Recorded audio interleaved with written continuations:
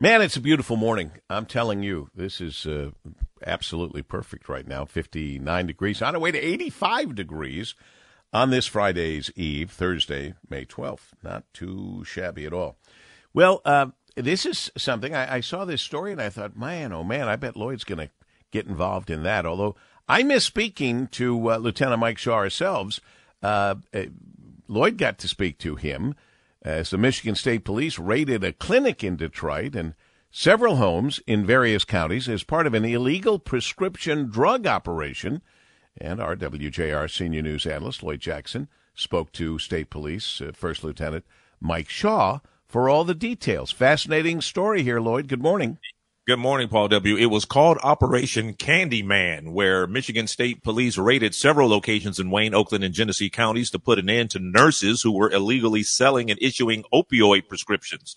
The illegal prescriptions that state police were focused on were for hydrocodone and oxycodone. State Police First Lieutenant Mike Shaw says their main target was a weight loss clinic in the 8200 block of 8 Mile in Detroit. We executed a search warrant at that clinic.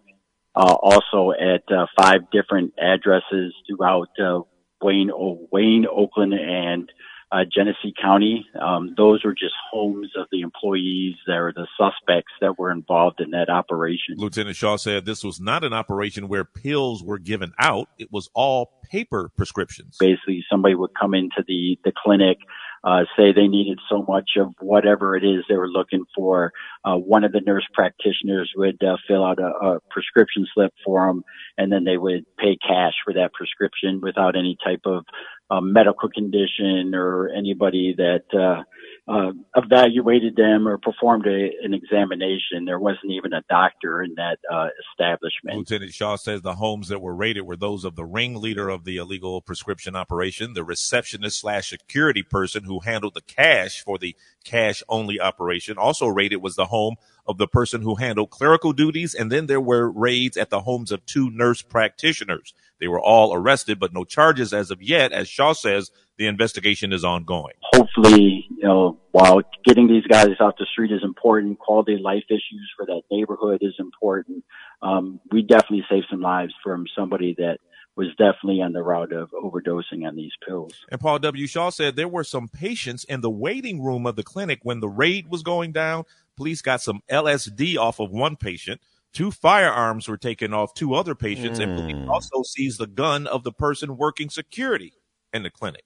So it was just a cesspool in there. Yeah, and you know what? I hate to say it, but I'm going to. Lieutenant Mike Shaw said on television last night, this was a well-known operation, and people in the neighborhood were clapping and giving us the thumbs up when we busted them. Here's my question. Where were those people in the neighborhood a year ago, 6 months ago? Why didn't they call the police? Maybe they did. Maybe they did. But and I was going to say that, Paul W., because to me, you would think that this would be something that maybe Detroit police or the county sheriffs would go into. I wouldn't necessarily think it was state police that would go in and do this. You know what I mean? So who knows if they call police and they can get the response. And so state police were called in, or somebody called state police. And it took a while. It did take a while. People knew about it, and people always have to know about it. I mean, people waiting in the waiting room. I mean, it's like it's like an operating business, except except there were no doctors, which it was astonishing too. I mean, it's good to hear that doctors were not involved, but I'm a little unclear. Help me understand, Lloyd Jackson. You said it was a paper thing. Did they not actually get the pills there? They got the prescription and then went to a normal pharmacy that thought they were just fulfilling a prescription from a doctor? There you go. That's how that went. Yes. I mean, and Paul, drug dealers will go into this place and get a prescription. And of course, you know what they're going to do. They're going to get they're going to kill people. Absolutely. Absolutely. They're going to put it out on the street. They're going to make that money back that they spent on that prescription plus some. Yeah, absolutely. Oh, boy. Well, good for the state police. I don't want to throw anybody else under the bus, but I would like to know the rest of the story on that. Yeah. I'll do some digging, Paul W., to see what I can find. I know you are. I'm smelling something like you are. Well, I don't know what I'm smelling, but I don't like the smell. And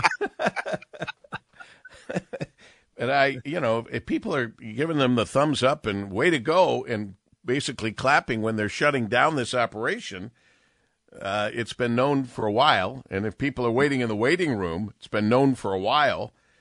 But I'm glad. I mean, let's look at the bright side and the happy side. They busted this operation. There's probably a million others, but at least they got this one, and maybe those others are a little scared now, too. Who knows? Good job, Lloyd. Thank you, Paul W. Thank you, Lloyd Jackson, doing a fine job as a WJR Senior News Analyst. Neil Rubin is back at the Free Press after many years at the Detroit News. We'll talk with him about maybe how that came about. And we always like reading Neil Rubin. And we've got lots more. Stay with us on the Paul W. Smith Show at News Talk 760 WJR 758.